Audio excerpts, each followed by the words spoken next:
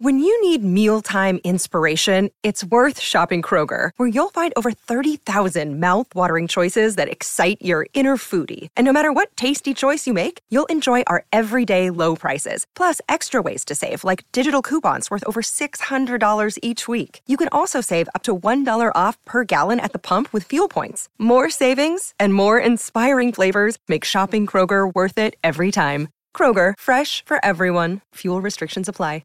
Another day is here, and you're ready for it. What to wear? Check. Breakfast, lunch, and dinner? Check. Planning for what's next and how to save for it? That's where Bank of America can help. For your financial to-dos, Bank of America has experts ready to help get you closer to your goals. Get started at one of our local financial centers or 24/7 in our mobile banking app. Find a location near you at bankofamerica.com/talktous. What would you like the power to do? Mobile banking requires downloading the app and is only available for select devices. Message and data rates may apply. Bank of America N.A., member FDIC. Welcome to USA Football's Coach and Coordinator Podcast, where top football coaches from around the country share their stories, philosophies, concepts, and strategies to help you get better on and off the field. Now, here's your host, Keith Grabowski. Hey, coaches, before we get going today, I just wanted to thank you for all you've been doing to support this podcast, and we have an incredible lineup coming up here. We have just about every major college conference represented. We have a ton of FBS coaches, Division II coaches, Division III coaches, some great high school football coaches coming on the podcast to share with you and help you grow professionally during this time. I really appreciate all of you asking your questions on Twitter. Please follow me at Coach K. Grabowski for our daily updates on our guests and your opportunity to ask questions. We will read them on the show and attribute those to you. So please contribute to the show as much as you can. I also want to talk to you a little bit about our football development model, which is something we've rolled out here at USA Football. And this is really for you to be able to help your youth football programs develop. It's about a long-term athlete development plan. It's something that comes off of the American Development Model, which is something that the USOC has put together. The idea is that we're able to teach skills in a progression starting at the youngest ages. We're also looking at the different game types we have, whether that's flag, which is non-contact, limited contact games like padded flag or tackle bar, and full contact, and the right progressions for contact teaching there as well. Be sure to check out all we do at footballdevelopment.com and check out what we're doing with the FDM, the football development model, at usafootball.com/FDM. usafootball.com. I'm very excited to be joined on the Coaching Coordinator podcast by the defensive coordinator at Baylor, Ron Roberts. Coach Roberts, it's great to be talking ball with you. Well, thank you. Thanks for having me on. I appreciate it. Coach, as I said, a lot of coaches know who you are and the biographical data, so we're going to forego some of that, and we're going to get right into a lot of questions that we've gotten from our listeners. So I'm going to start off right away with a question from Coach Adam Robertson, and his first question was, when you're game planning, are you more concerned with personnel groupings, formations, players, or a combination of those things? Well, it's going to be a combination. The first thing I try to obviously is how I'm calling things is obviously you go by what information am I going to have coming in the game. The first thing all I've got is down and distance, and then what personnel comes in the game. So as I'm calling it, how am I going to get it? So it's down and distance, and I say, okay, 11 personnel in the game. Then I can make my call, right? Sometimes people are fortunate, they go slow enough where actually I can do the next part and say it's off of formation. I can see the formation and then make the call. It depends on how tempo they're going, if you're going to be able to do that. And then sometimes even throughout a game you can do that as they slow things down or you get more comfortable. So I kind of do it just kind of the same order we're going to do a game. So I'm going to start off with personnel grouping on the field, all right? And then making sure in that thing, how can we adjust all of our calls by the formation that we're seeing and make sure, first most, that the numbers are right everywhere we're at. And then obviously, do we have to have checks out of certain things because they do a formation that, hey, I make a certain call and, they go in a different formation and it's just, it's not a good call. So do we have to have those checks to get out of those formations? So, yeah, just going down and distance, personnel, and formations. You know, we talk about it with offensive coordinators all the time, Coach, about how much you carry into a game.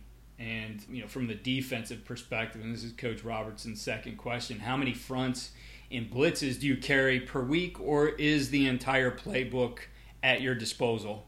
So I'm going to go by down in distance. Not to me, it's more of the situational. So in 1st and 10, you know, normal downs, I'm going to have probably 6 to 7 calls I like on the 1st and 10 situations, you know. And then when I call them, kind of goes, and then we go into that second long. Those are differences. So then second long, you're not going to have as many of those usually in a ball game. If you are, it's really good. So you're okay. So I'm going to have somewhere around 3 or 4, you know. And then as we get into the 3rd and short, I usually go with 2. You know, maybe have a 3rd one. I call about plan A, plan B, and then, oh, crap, here comes plan C. You know, it didn't go well. So you got to have the C. Obviously, you're not repping the plan C as well. So maybe 3 on 3rd and short. And then I want to have somewhere around 7 to – I'm going to go – now, this will be a lot for a lot of people, but it's going to be somewhere between, I say, 7 to 10 different calls. Now, a lot of maybe the same coverage, just change the front. Some of them may be the same front, change the coverage. But total of maybe 7 to 8 calls on 3rd down, 3rd and medium to 3rd long. Yeah, that makes a lot of sense. We carry. I think I carry quite a bit of defense in, you know. And then as we go through, the more mature a group is, obviously we'll have more at our disposal. The longer I'm with them, the more we'll have. As we go throughout the season, the more obviously will be available to go. Because it's always about what you can get executed. But we if you looked at our call sheet compared to a lot of people, they would say that you carry quite a bit in, and that's probably true. I think you're looking at it from the same perspective that I think a lot of guys do, right? You want to keep this stuff simple for the players so they can play fast, and so you don't want to have too much. But at the end of the day, you don't want an empty toolbox. So while it may seem like a lot of calls, I mean, some of those might not get called. You hope you don't have to, and that you can focus on, that certain grouping that you really feel you're best at. But hey, over the course of the game, and I've been there in games, before as an offensive coordinator, getting to a part of the call sheet and looking at it and say, guys, we're out. Like we've tried everything. Like these guys are, they're a little bit better than us, and sometimes that happens. But you want to have that toolbox. I don't think you can oversimplify it either. I agree completely. I know. I mean, I think that's always the discussion you always have, maybe every year. I don't know if there's maybe guys have it every year, but I think if you do it a while, then you're so in. And early on, it was always a discussion of what's too much. And what do you have, what are you taking in, and that fine line, what it is. And I'm really at the point in my career where I'm like, I'm not going in with not having all my bullets ready to fire. I'm gonna fire everything I got. So. Now, from just the pure mechanics of pulling that off in practice, and the technology obviously has evolved quite a bit from when we had to throw everything up on a chalkboard or write it down on a pad and take it out to practice. But, the organization of that and looking at those situations, looking at what they do, maybe even potentially looking at and trying to say this, from what we've seen, this is probably their adjustment. How are you making sure all that aligns as far as how you script a practice? I think you've got to classify those reps in the video room. Those are reps. We have walkthrough before practice. Those are reps. There's reps in scale, not just all team reps. There's reps in scale. There's reps in inside. There's reps in, obviously, in your team period throughout the week.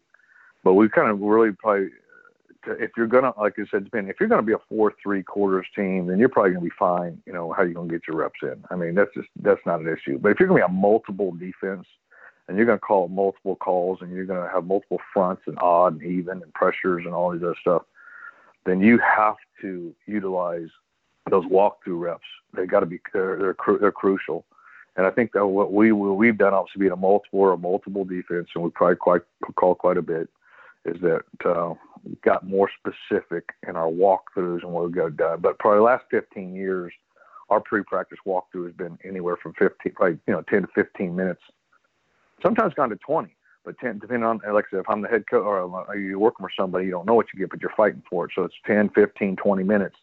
And then how we utilize those reps is pretty crucial, because there's some looks, a kid may not, you get to work a certain route combination and a coverage versus this formation versus your ones, but do your twos get it? Your twos may get it one time. Well, you got to make sure they also got to get it 5 times in the walkthrough, and utilize that.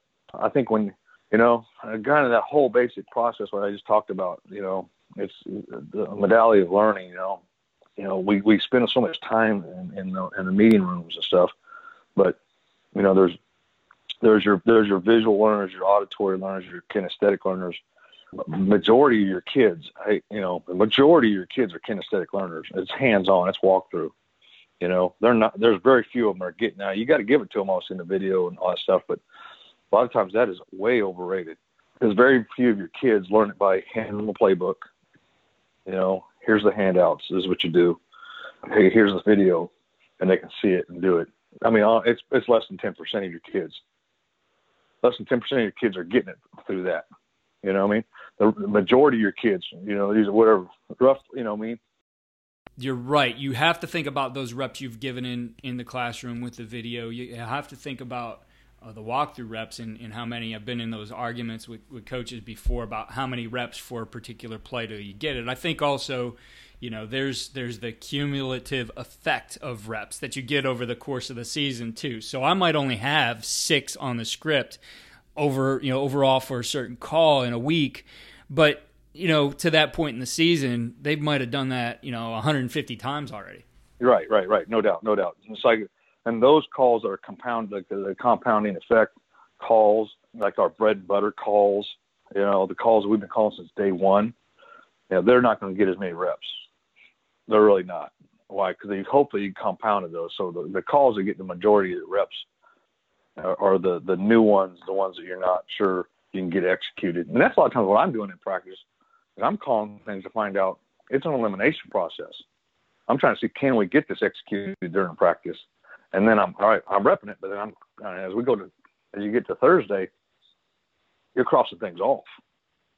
That's not good. It's not good. So, yep.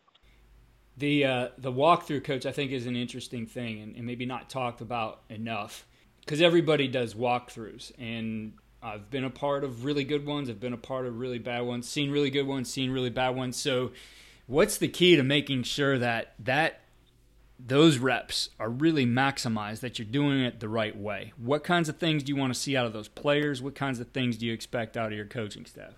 Okay.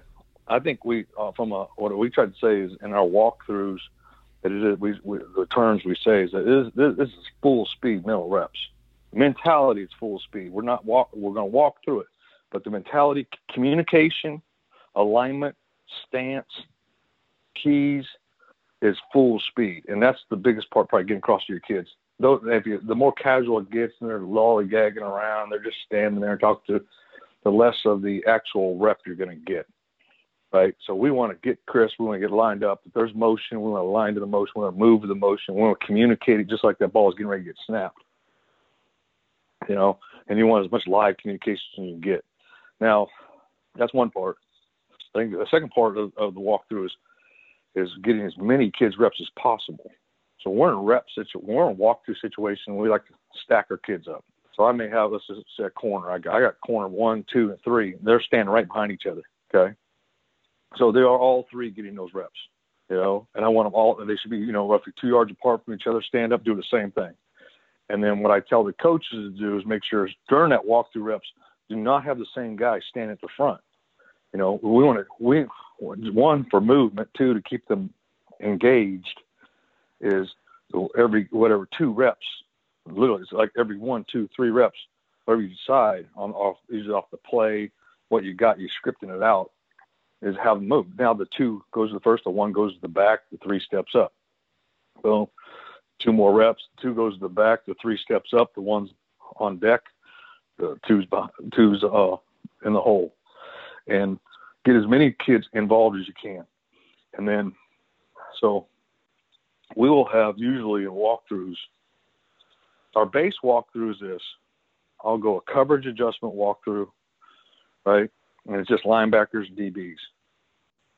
And I'll have a front walkthrough at the other end of the field, maybe the goal line. Usually coverage walks current on 35. The front walks current on the goal line. And the front's the D-line and the linebackers. Now, the linebackers always have to rotate, all right? They're not going to get all the reps, but they are all going all the time. I can get every line, you know what I mean? So I may have 1 and 2 or 1 and 3 linebackers at coverage walk, 2s and 4s in the front walk. And so we'll do it like that. That way, just because the D-line is getting more stuff that just pertains to them, as the season progresses, that turns into an inside walk, you know? And then it's not always the same thing. So then next time it could be, hey, we're going to do a coverage walk and then a pressure walk. So now all 11 are split. And I got whatever 1s and 3s going on 35 going through coverages, you know, a lot base calls. I'm talking about zone cover, not pressures. And then have a pressure walk going on the goal line. And that pressure, that's all we're running is pressure. And versus the looks, we need to see the adjustments, the motions, the movements, and we're walking through it, communicating as much as possible. So, and then that walkthrough can change throughout the year, you know. If I'm facing an option team, you know, the coverage walk or the usually the DB part of it, that could be the perimeter option part of the scheme. Down here, we're working on the inside veer, you know, and you know, the inside veer, midline, whatever the things happen in the core. And I think being able to change that up, but have a structured plan where they kind of all know where they're going and concepts, what they're doing with this kind of front stuff, or it's going to be pressure. And then we'll change up throughout the week as we go. Tuesdays walk, Wednesdays walk, Thursdays walk. You know, for us, Thursdays walks usually been coverage adjustments, and then it's been a dime package walk. So trying to split it up once so we get as many kids as reps as possible, get them engaged as much as possible. You know, and a lot of times you talk about the 3. Well, get him in rep. You say, well, he's not repping. Well, yeah, but, you know, in week 7 he may be. So get him in there and get him as many reps as possible and get him in a situation where down the line he's either helping you. And like I expect, a lot of times it's the same thing as high school is in college, you know. It's that freshman, and it's his compounding reps. He may be redshirting this year for us and not, you know what I mean, not playing, but you got to get him those reps. Why? So when he's a redshirt freshman, when he's a sophomore, those compounding reps are paying off. He's going through his process, maybe over a process of a couple of years. Yeah, exactly. I mean, and I think that's key. You know, as you're talking about the walkthroughs and, you know, the way you set it up, I think that's great as far as the efficiency. I think, you know, what we've seen over time is more and more coaches, and I'm sure you've been there a while because I've seen it on the higher levels, have been there longer maybe than some of the high schools are, that you can take a lot of the contact, a lot of the banging, a lot of the, you know, the 11-on-11 reps. I mean, you can really limit those to a certain set and get what you need in a week without, you know, putting your players in those situations that it has to be full contact all the time. Because a lot of this is about what they're seeing and the decisions they make. I mean, they're still going to have to, and they get some of this in individual, they're still going to have to move fast and execute with their hands and feet, etc. But it doesn't have to be 2 hours of being out there just, you know, banging into each other the whole time. Correct. It shouldn't be. I mean, I think if you're practicing over 2 hours, you're probably wasting your time. You know, I really do. I mean, I know there's people that do it, and they are very productive. But I've always felt that if you're practicing over 2 hours, you're wasting your time. And then the long haul approach over a season, you know, your kids get wore down a lot faster. So, Coach, I got a set of these kind of favorite or go-to type of questions here. Coach Chris Lackey asks, what's your favorite run blitz, field and boundary, and what do you like to put behind it as far as the coverage? Yeah. So I think that kind of goes back to what's your, you know, base philosophy, you know. And then so our base philosophy, rundown philosophy is first to make sure coverage-wise we're going to be some type of usually 8-man front. Cover 3, cover 1, you know, low hole, high hole, all right, or some type of quarters fit where we're using one of the safeties in the fit to get us back to an 8-man front, or using somebody in secondary to get us back to some type of 8-man front, 8-man fit. So when you say run call, I'm thinking to myself also 1st and 10. I'm thinking normal downs, second. I say normal downs, 1st and 10, 2nd and 1 to 6. Normal downs, and those normal downs. So we want to call blitzes or pressures that are in that mix. For a lot of people, that's fire. There you go. There's your fire zone. I have not been a big fire zone guy, right? But I'm not saying there's anything wrong with it. I'm saying that just hasn't been what we have done. So when you're talking run calls, well, not a specific call, but let me tell you just kind of the concept of it. I like any kind of call. I like pressure calls. One, if it's to stop the run, adding a guy, so a non-box player.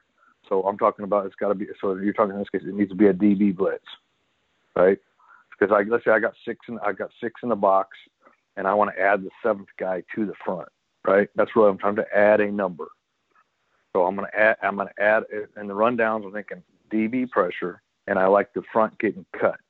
So whether it be your traditional pirate stunt, where the 3-5 or crossing face and bringing a guy off the edge, off of either side, to me is probably one of the better ones, or the ones I've had probably more success with over the last 15, 20 years.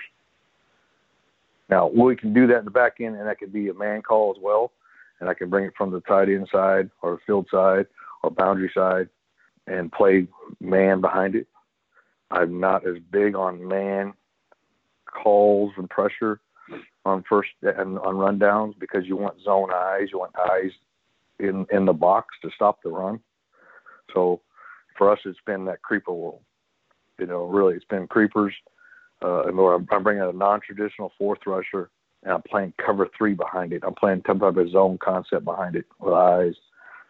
We've done the same thing, run that same pressure from the boundary and play man in the boundary and play a quarters concept to the field. Those have been really successful for us. It's a combination call.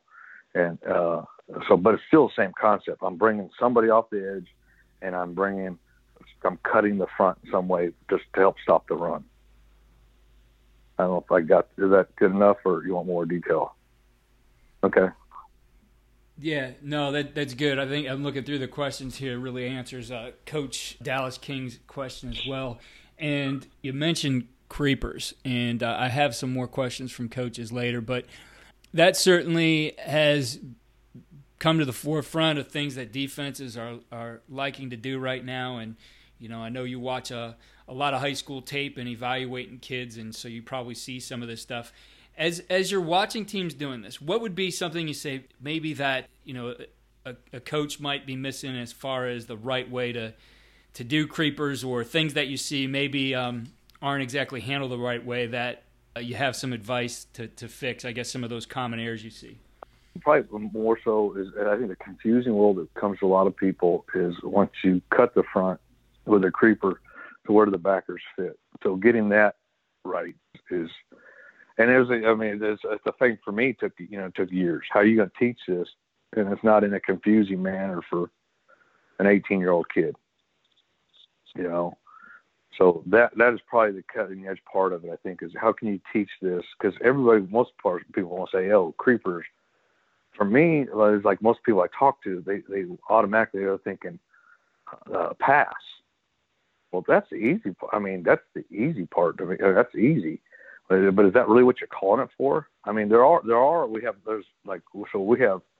in that same pressures, like you say, fire zone. If you're in a fire zone world that you live in, you have run calls and you have pass fire zones. Well, it's the same thing in creeper world.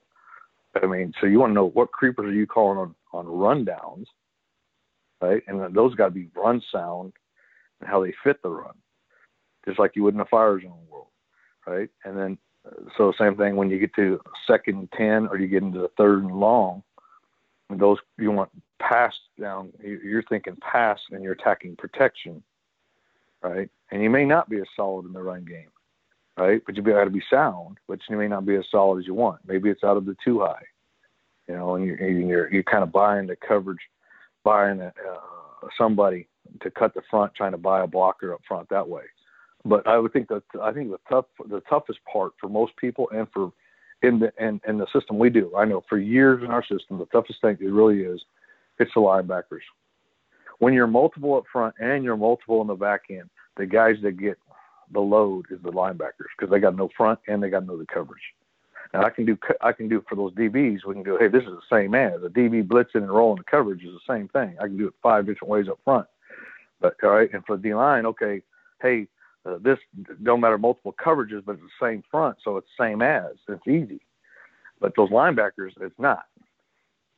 And they're the ones in that, if you're living that multiple world, they're the ones that you got to make sure your system of how you install and how you teaching them is in a way that they can understand. And what I'll be honest, that's why I usually try to say I coach the backers, is because a lot of it I'm going off of, how fast we install, what we do.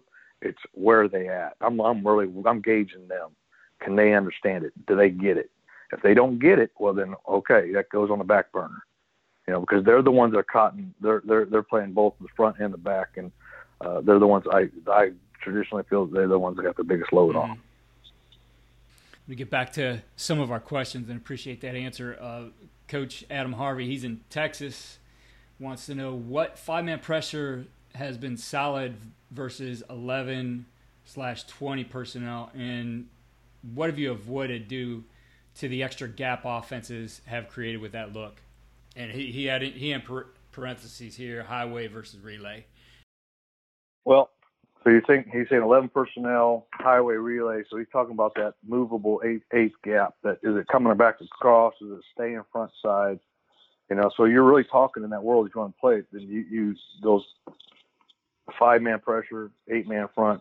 So I'm thinking again, it is man, and how are you going to get this thing adjusted out? There's two things I think when you call them that. I think the first one is, what are they doing? Is it a split zone power world? Is it, what I'm saying, relay, he's off the ball, he's coming back across, so that's usually traditionally there's a split zone look. If he's tighter on the front call and he's down blocking, whether it be the same side zone with the back and tight same side zone, or whether that be the old traditional power to that tight end side. Right? To the down calls, if you can package them, it's the best thing in the world. Say, hey, if the tight end's tight to the ball and we're gonna blitz the Y, we're gonna pressure the Y. Why? Because that's where the ball's coming, right? And I'm talking about the same thing with bring a DB off the edge, maybe a pirate the front, and here we go. We're gonna hit the power in the face and we're gonna cut the front up. And then if he's relay, he's off the ball and he's coming back across, and you got two ways to do it. Do you want to hit it on the front side of where he is going, so you blitz him really away from the Y? So you could do that. I don't know if depending on what, like I said, a lot of what your kids can handle. Hey, the Y's on the ball. It's tight. We're blitzing to the Y. Hey, he's off the ball. We relay. We're blitzing away from the Y. And you may have the same blitz and you run it. It could be just an 8-man front. You bring one of the field side safety to the Y, or if it's relayed off the ball, you bring the boundary side safety away from the Y. I mean, that's a pretty basic one to do. Or there's another thing, like I said, are they more of a GT team? Are they a GTY or a GY counter? If they're a GY counter, I think those two same blitzes work. Any two off an edge is going to create a major problem for GT and GY. Whether you're hitting it from the front side or you're running it down from the back side. Either way, that's probably our number one go-to on GY, GT teams. But the other one that kind of gets mistaken sometimes is just an A-gap plug, So just if I was thinking I'm in a 4-2 system, I'm in a 4-2 box, and the tight end is, we say, if the tight end is off the ball, he's tucked in, and we're thinking relay, okay, we're going to bring the backer to the side of the Y for the GY play or for the split zone. All right, so I'm going to fire the A gap off the center, off that backer to the one to the side of the Y. Okay, if he is on the ball or he is tucked tight enough where he can't come across, highway is what he's communicating there, right? Highway on the ball. We would want to bring the backer away from the Y. Why? So the one away from the Y, because if he's on the ball on highway, traditionally you got power, so you got to have a Y pole, G pole on the backside, or if they go usually with that set, they'll get in college you get a lot of that gun weak where the back is set away from the tight end, and it's the stretch or it's the pin and pull, and you want that backside backer being able to run through that window. So we do have calls that's exactly that. It's A-back plug, and it's off the Y. If he on the ball, it would be the backer away from him. If he's off the ball, it would be the backer to him.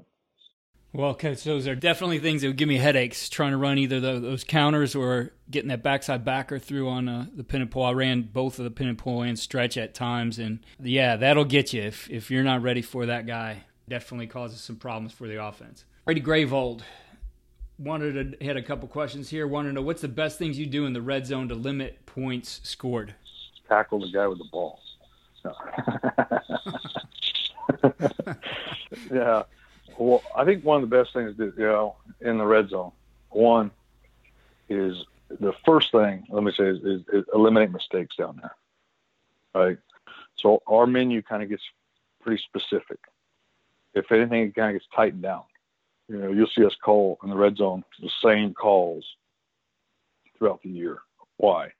I do not want a mistake. This is not, if you make a mistake, it's 7 points. If you turn a guy loose, it's 7 points. You don't fit it right, 7 points. Right? So our menu gets cut, number one. Okay? Two, obviously, what do you got? We kind of go to the extremes. I think when you get in the red zone, it's two things I'm thinking. I'm usually thinking either one of extreme. I'm thinking we're pressuring him or I'm playing coverage. And that could be rush 3, drop 8, or I'm coming after his butt with 6-man pressure. So it's usually like one of two extremes, and then a lot of that's going to change on what's the down and distance in the red zone. Is it 1st and 10 in the red zone? Is it second long in the red zone? Is it third and long in the red zone? And then obviously what they do, same thing. But primarily, a lot of all of your calls kind of turn into man. Either way you put it, I don't care. In the red zone, you can call a zone call, but you still got to get tight. So within your zone, you got to be able to hug the people up and get all them tight. Another comment I think in the red zone, there's two big things I think you got to go stop. Right? You got to stop the gift routes, the gimme, the access throws. You can't give them 5 yards down there. Where you can back on the minus 25, you can get. If he wants to stand up and throw a hitch, okay, our bubble route, and he gets 4 yards. You're not going to die. But down there, once you get inside the 20, 5 yards is pretty daggum crucial. So you got to tighten it. You got to tighten the coverage. Don't give them the gifts. Don't give them the backs and the flats. You got to make sure you always leverage in the back in the red zone with your calls. How you getting him done? And then, like I said, and the biggest thing is probably is I try to live in the extremes. You ain't gonna get. We're either gonna be all in or coming after him, and I'm trying to see if the quarterback can make a decision to get the ball out fast. Because that's what you want. You want the ball to come out. You want it to come out now, so it's not down the field, and have people on it so you can get the ball down. Moving along here, and all those things really make sense in the red zone because those, again, things that coaches are looking for right away, and you're taking them away. But Coach Brady Gravold here flips to off-season study, and I like this question. What's the order of importance in the off-season for the breakdown categories that you're studying? We usually start off-season study again with, as we go through the season, I usually I'll have a sheet on my computer, and I'm creating, and at one, there's an issues page.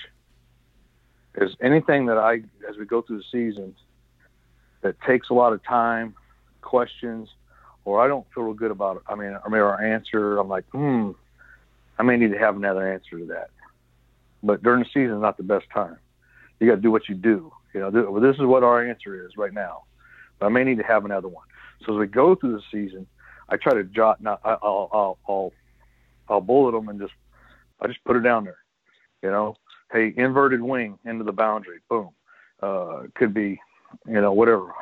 forward-to-side bullet motion, forward-to-side cluster combination, flood route, versus this coverage to do.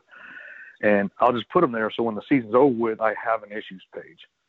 These are issues I just saw from the season, rather than you going back and trying to remember them all. Okay, so there's one thing. So when I'm done, I have an issues page that I know that I am going to ask people, what did they do versus this? But as far as the self-scout goes, we kind of go through. It's really I usually start by coverage, by front, and then by coverage. It seems like in the last couple of years we have not had the time to do the self-scout the way I want to, do it. And it's really hard when you change jobs and you kind of lose a year of that. But we would start by coverage, and then we would always sort our calls by coverage, go through the coverages, and just thumb through them real fast and see issues and break them, self-scout that way. By coverage, then we go by front, go back down through fronts, and just watching the film. But as opposed to what to study, I'll go in, I'll have our guys do sort it. Give me so I want to know when we come out, all right, what's the top formation we saw last year in 11 personnel? How many 4 opens did we see? Normal downs. How many 4 opens did we see in third and long?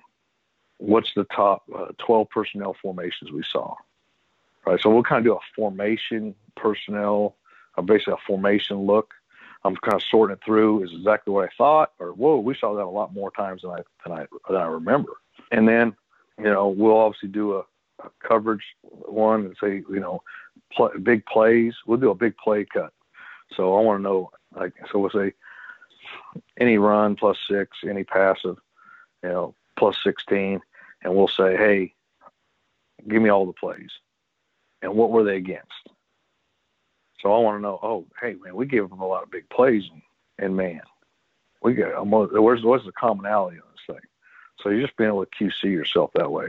But it would start with formation, personnel, formation, big plays, But then what would I study would be, again, if we saw an issue, then I would port that out into a study, All right. Oh, hey, we got a lot of let me go back. We got a lot of cluster routes in man calls. Well, the chances are they knew you were a man. That's why they called it cluster.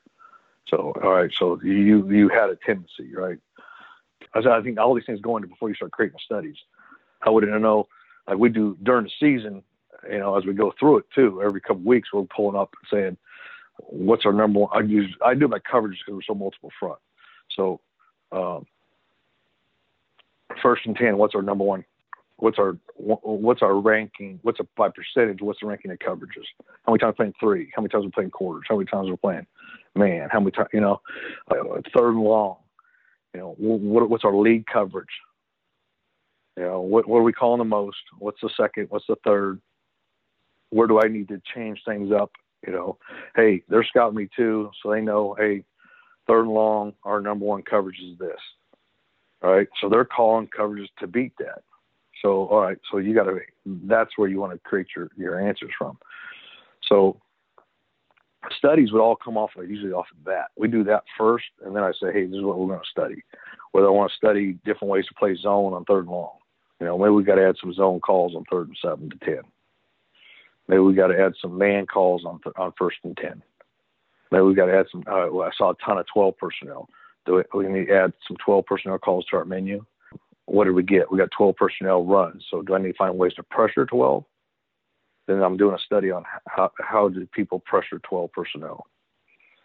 So I think it starts with every year. You got to go back to your self scouts and what you did, and then because it's all about what you see, and then and then you do your study off of that. The other thing I would say on studies is sometimes we don't do. In defense, I think it's real important, and we've done this for years, is that I talk to coordinators from other conferences, other leagues, right? Because in our league, all right, you may see certain things. But in the other league, they had other issues. Well, the offense does this. And then so what your offensive guys are studying in the offseason, so what they go over there and say, oh, this is really successful for Minnesota. In the Big Ten, this is really productive. because there are a lot of them are copycats. So if you may not see it this year, but if it was an issue in another conference, you're probably going to see it next year. So how do you stay above that is you've got to study what was effective in other conferences, you know. So I don't know if you guys got PFF. If not, you know, the PFF, you can do a lot of studies right now. It's amazing in college. You have that, what you can do. I can study any conference, NFL, all the way down to FCS. Anything that's out there down in distance, I can study it. If not, the easiest in the old school method, what we did for years was you called people in other conferences and said, what do you see? What issues did you see this year? And he'd tell you the issues and you say, oh, wow, I didn't see that.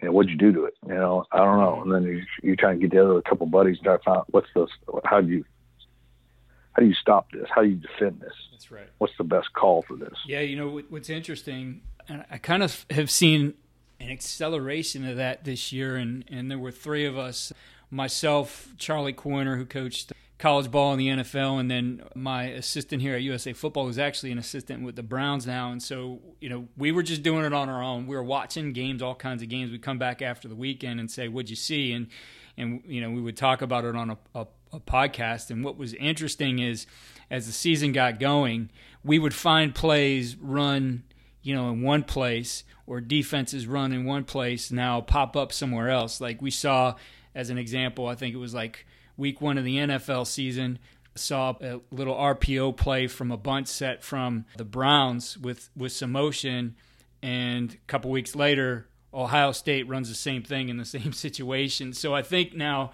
you know, where years ago, you know, you saw maybe those, you know, few games that were on TV over the course of a weekend, and now it's not just what's on TV. It's like the internet has blown that up. So guys are going to places and finding different ideas in season right now. So probably that, you know, some of that adjustment has to be accelerated a little bit.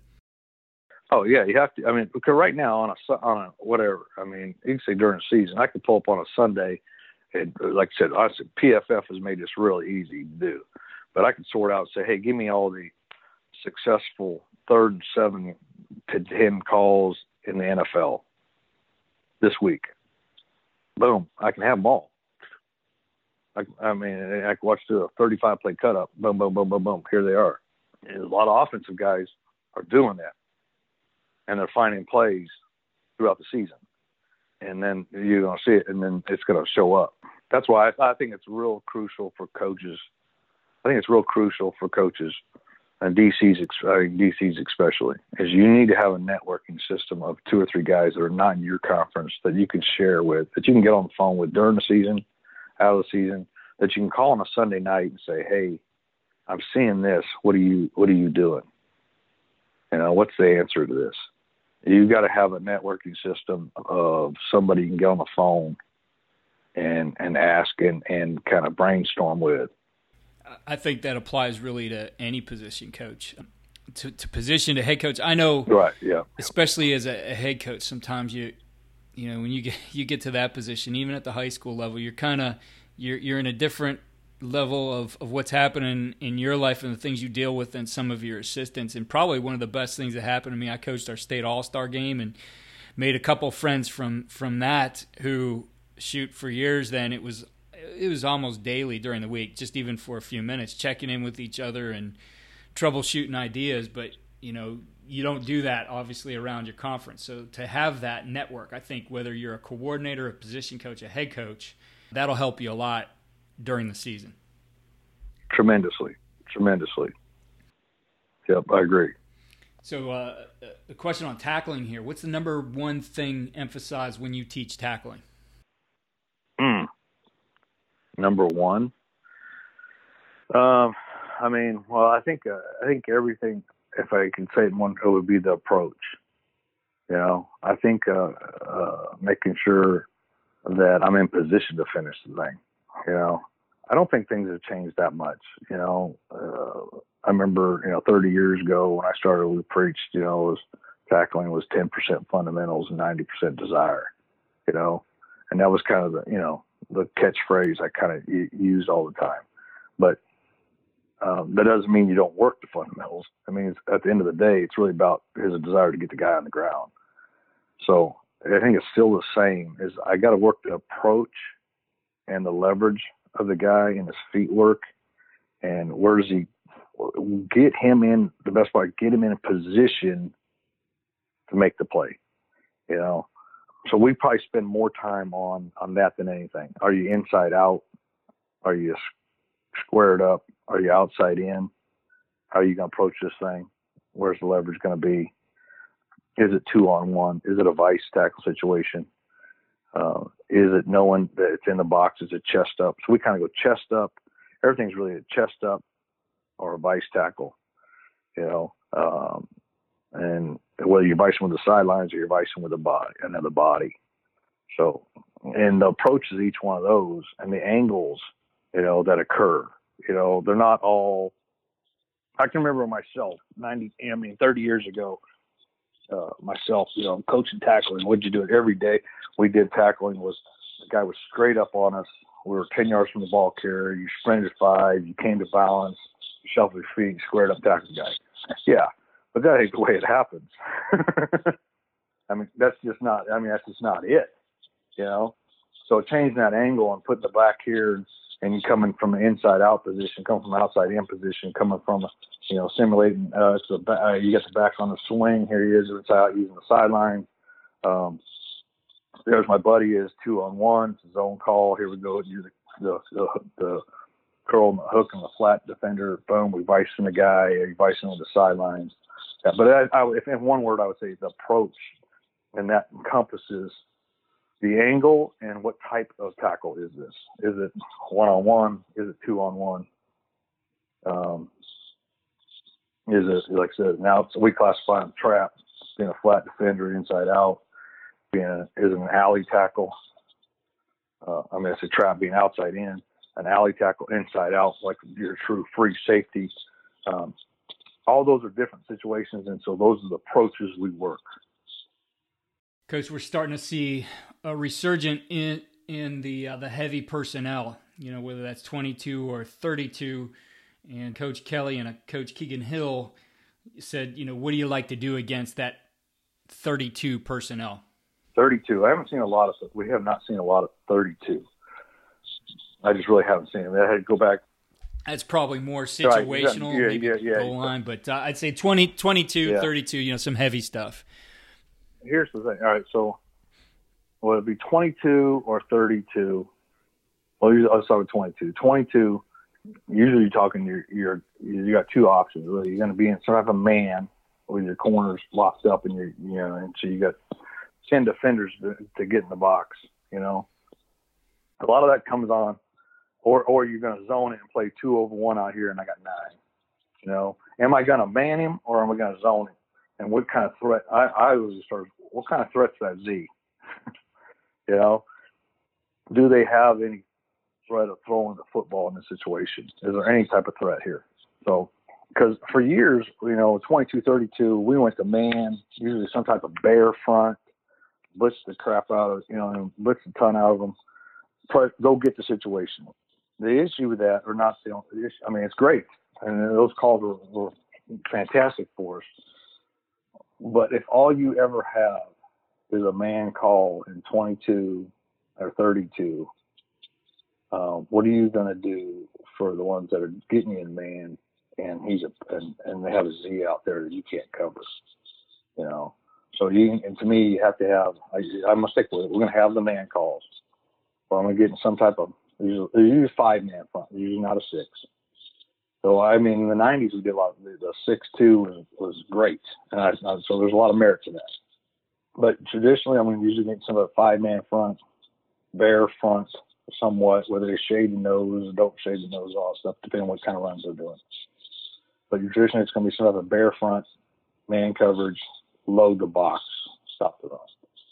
And then some type of zone where I can get a safety over the top of that guy to defend that guy. Now, for us, usually that 22 personnel, to me, to zone it, because there's no sense to zone the whole field. It would be some type of, maybe a pressure and trap that Z, play half over top of that Z, right? So we're talking about traditionally you're kind of, your two deep fire zones, right?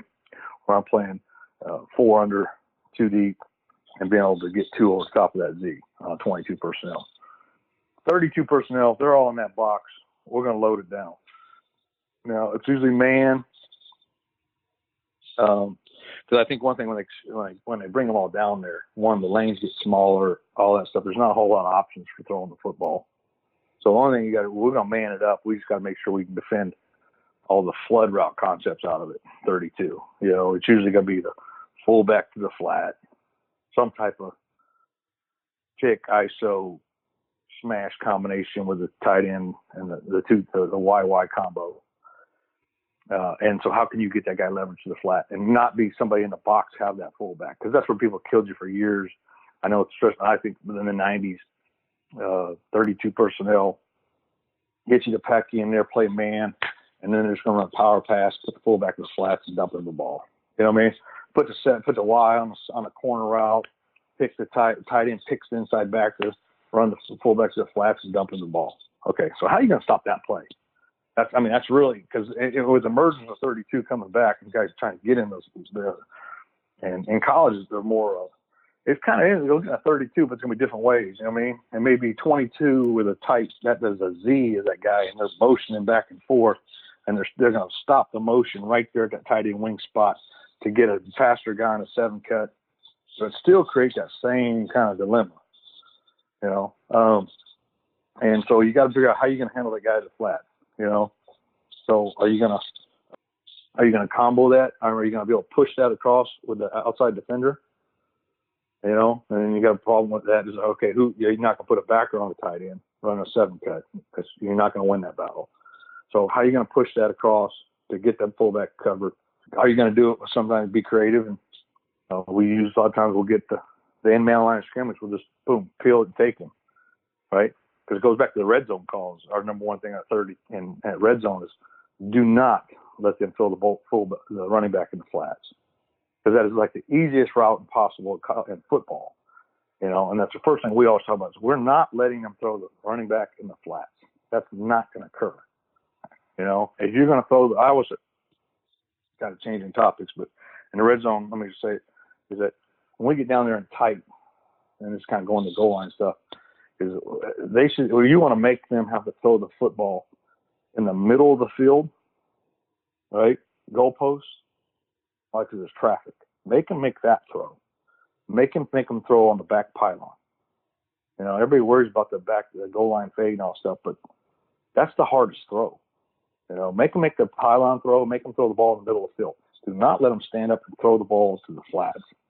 And don't get them in a bunch route and let them run a combo pick and throw 3 to the flat and just dump it out there and walk in the zone, So I kind of getting off topic a little bit, but 32 personnel, I would say, hey, here they come, 32, and it's smash mouth, it's 3rd and 1. We're going to load the box, usually some type of bear combination.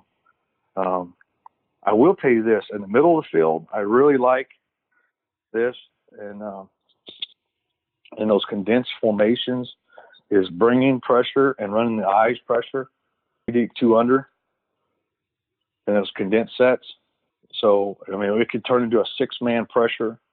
And however, any of your 6-man pressures, I think this kind of, people say, oh, hey, eyes, Michigan State kind of made it famous, but it was way before there. First time I got it, I think it was 93 or 4, Ohio State was running it. And we got it from them. And, so that 3 deep, 2 under, 6-man. Any of your 6-man zero calls, any of your 6-man pressures, whether you're playing zero, blitz coverage, zero, no post, you can play eyes coverage with, which is 3 deep, 2 underneath, and play that coverage. And it's great versus those condensed sets where they pack everybody in the box.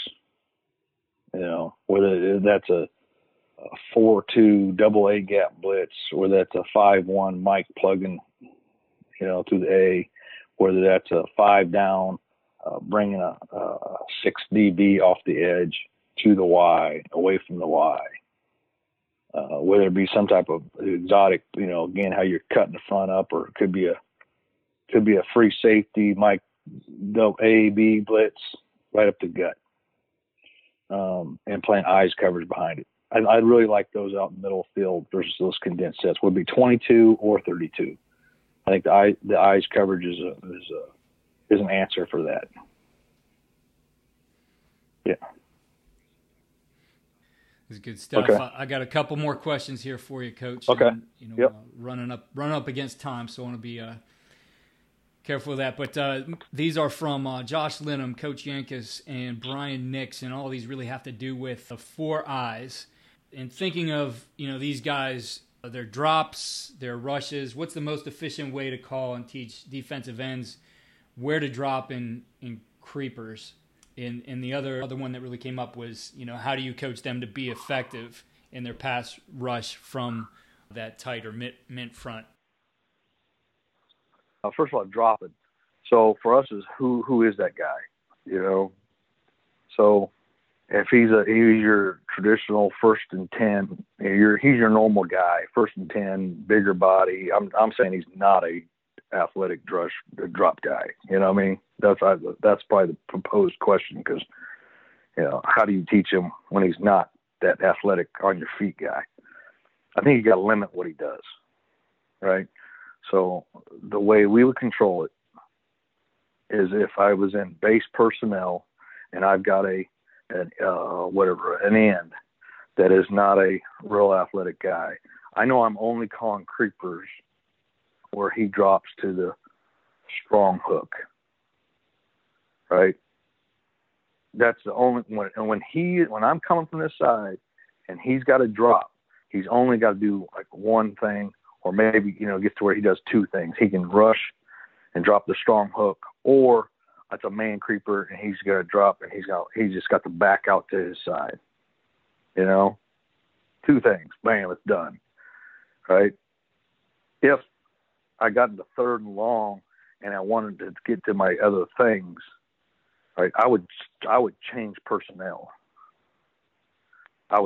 We would sub it out, and I would put a backer into that spot, right? So when I can rush him, yep, right? But when I drop, I have a multitude of coverages I can run now because he knows how to do them.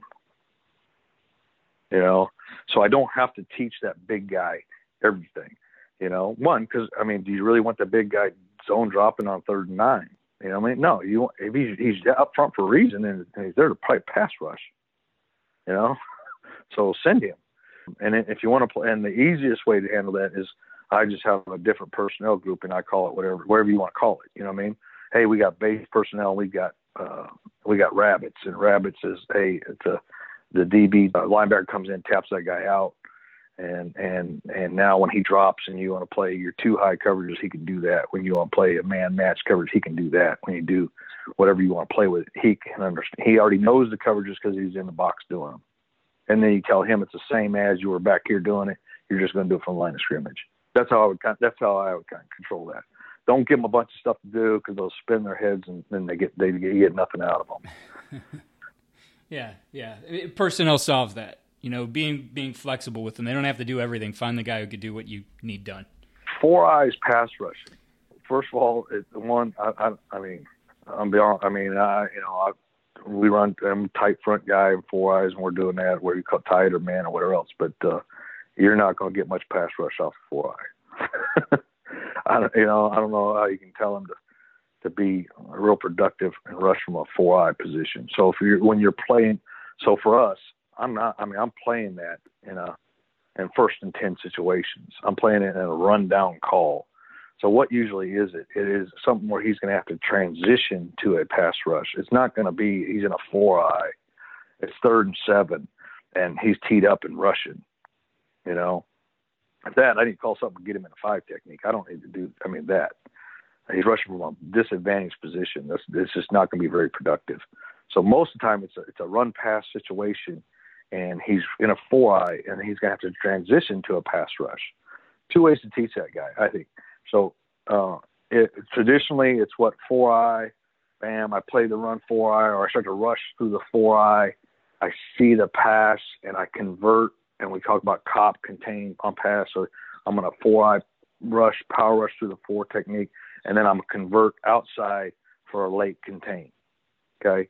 when you do that, he's not going to be a very effective pass rusher unless he's just better than the other guy, you know. The other one, you can do it, and I think it's good, is if you got a guy, just tell him a 4-eye and rush through the 4-eye and power rush the tackle, right? And then just don't cop, right? Don't cop. If you can contain and push the pocket through him inside, and the quarterback steps up, then you just come off and make the play.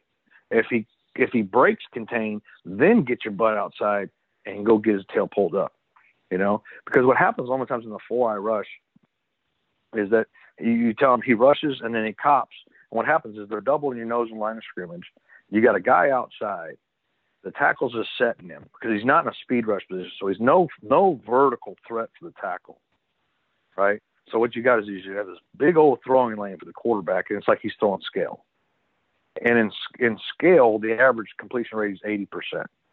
So if you play that in third and long, you're lending your rack that he's basically throwing routes on air. I mean, he's basically there throwing scale again with no pass rush. The quarterback's going to be extremely productive. He's going to have time. He's got no pressure in his face. He's going to step up in the pocket. He's going to be pretty high percentage completion rate. So my answer to that is you're in a 4-eye. I mean, if it's pass, you probably need to get out. I don't think the tight front or mid front was not meant to defend the pass. It's meant to defend in tight zone, you know, inside run plays. That's what it's for. Yeah. I mean, you hit it right. Like on the other side of the ball, when we would look at protections every week, we really wanted to do a sword or protect things up where we could create that lane and turn it into a 7-on-7 for the quarterback. Yeah. You know, and have that picture from behind. You know, we'd show our line and we'd take a lot of pride in that. Like, look at this, man. This is like 7-on-7 for this guy. He's good in 7-on-7. No doubt. Yeah, no doubt. No, I was going to say, I think a lot of guys in that is that I see young coordinators get in this world is they want that one call answer for 1st and 10, second, you know, run, 2nd and 10, and 3rd and 7. Well, those aren't all the same situation. I think here's going to struggle if I'm saying my call is going to be tight 4 and I'm running on 1st and 10. Okay, 2nd and 10, I'm still calling tight 4. Hey, 3rd and 9, and I'm calling tight 4 again. I think you're going to struggle. You're going to struggle to rush the quarterback unless I just have 2 dominant 4-eyes that can just whip people's tail. If you can do that, well, call whatever you want because you're going to win. Yeah, you got to have a right tool to do the job. Right. Well, Coach, I really appreciate you taking the time here. And for our coaches out there, I know you're at Ron Roberts FB on Twitter. You have Ron Roberts. I think it's ronrobertsfootball.com. Is that correct? Yeah, that's kind of that's more of a business side there. My actual one, Coach Ron Roberts, is my personal one that I use. Yeah, and ronrobertsfootball.com is something that there was a website, ronrobertsfootball.com, and that we started for a while back, just putting information out there. I haven't been very as active as I would like to be in the last couple of years on that, but we're fixing to pick that up. Well, Coach, again, I appreciate the time. Thanks for sharing all those ideas with us. And thanks for our listeners, too, for all the great questions we have. And we're going to continue to put some great content out here from some great coaches. And, Coach, it was great to have you as part of that. Well, thank you. I appreciate you having me on, and good luck to everybody. If I can ever help in any way, let me know. Coaches, again, I want to remind you of what we're doing with the football development model. Please push this down to your youth coaches. I think this is a great way for you to get some organization and structure beyond what you've already done. Check it out, all of our program development for youth football at fdm.usafootball.com. Again, check out our systems for blocking, tackling, and defeating blocks at footballdevelopment.com. If you register with your email, you get your choice of 3 free videos. There's some great things in there. I think things that as you get going again, you can get into the summer and maybe make up on some things that you might have lost if you had a spring ball, if you had time here in the spring to work on football. Some great drills for all those phases of contact. If you're enjoying the podcast, please head over to iTunes or your platform and give us a 5-star rate. If you have a minute, write a review. We really appreciate it, and we will read your review on our highlight show that we do at the end of the week.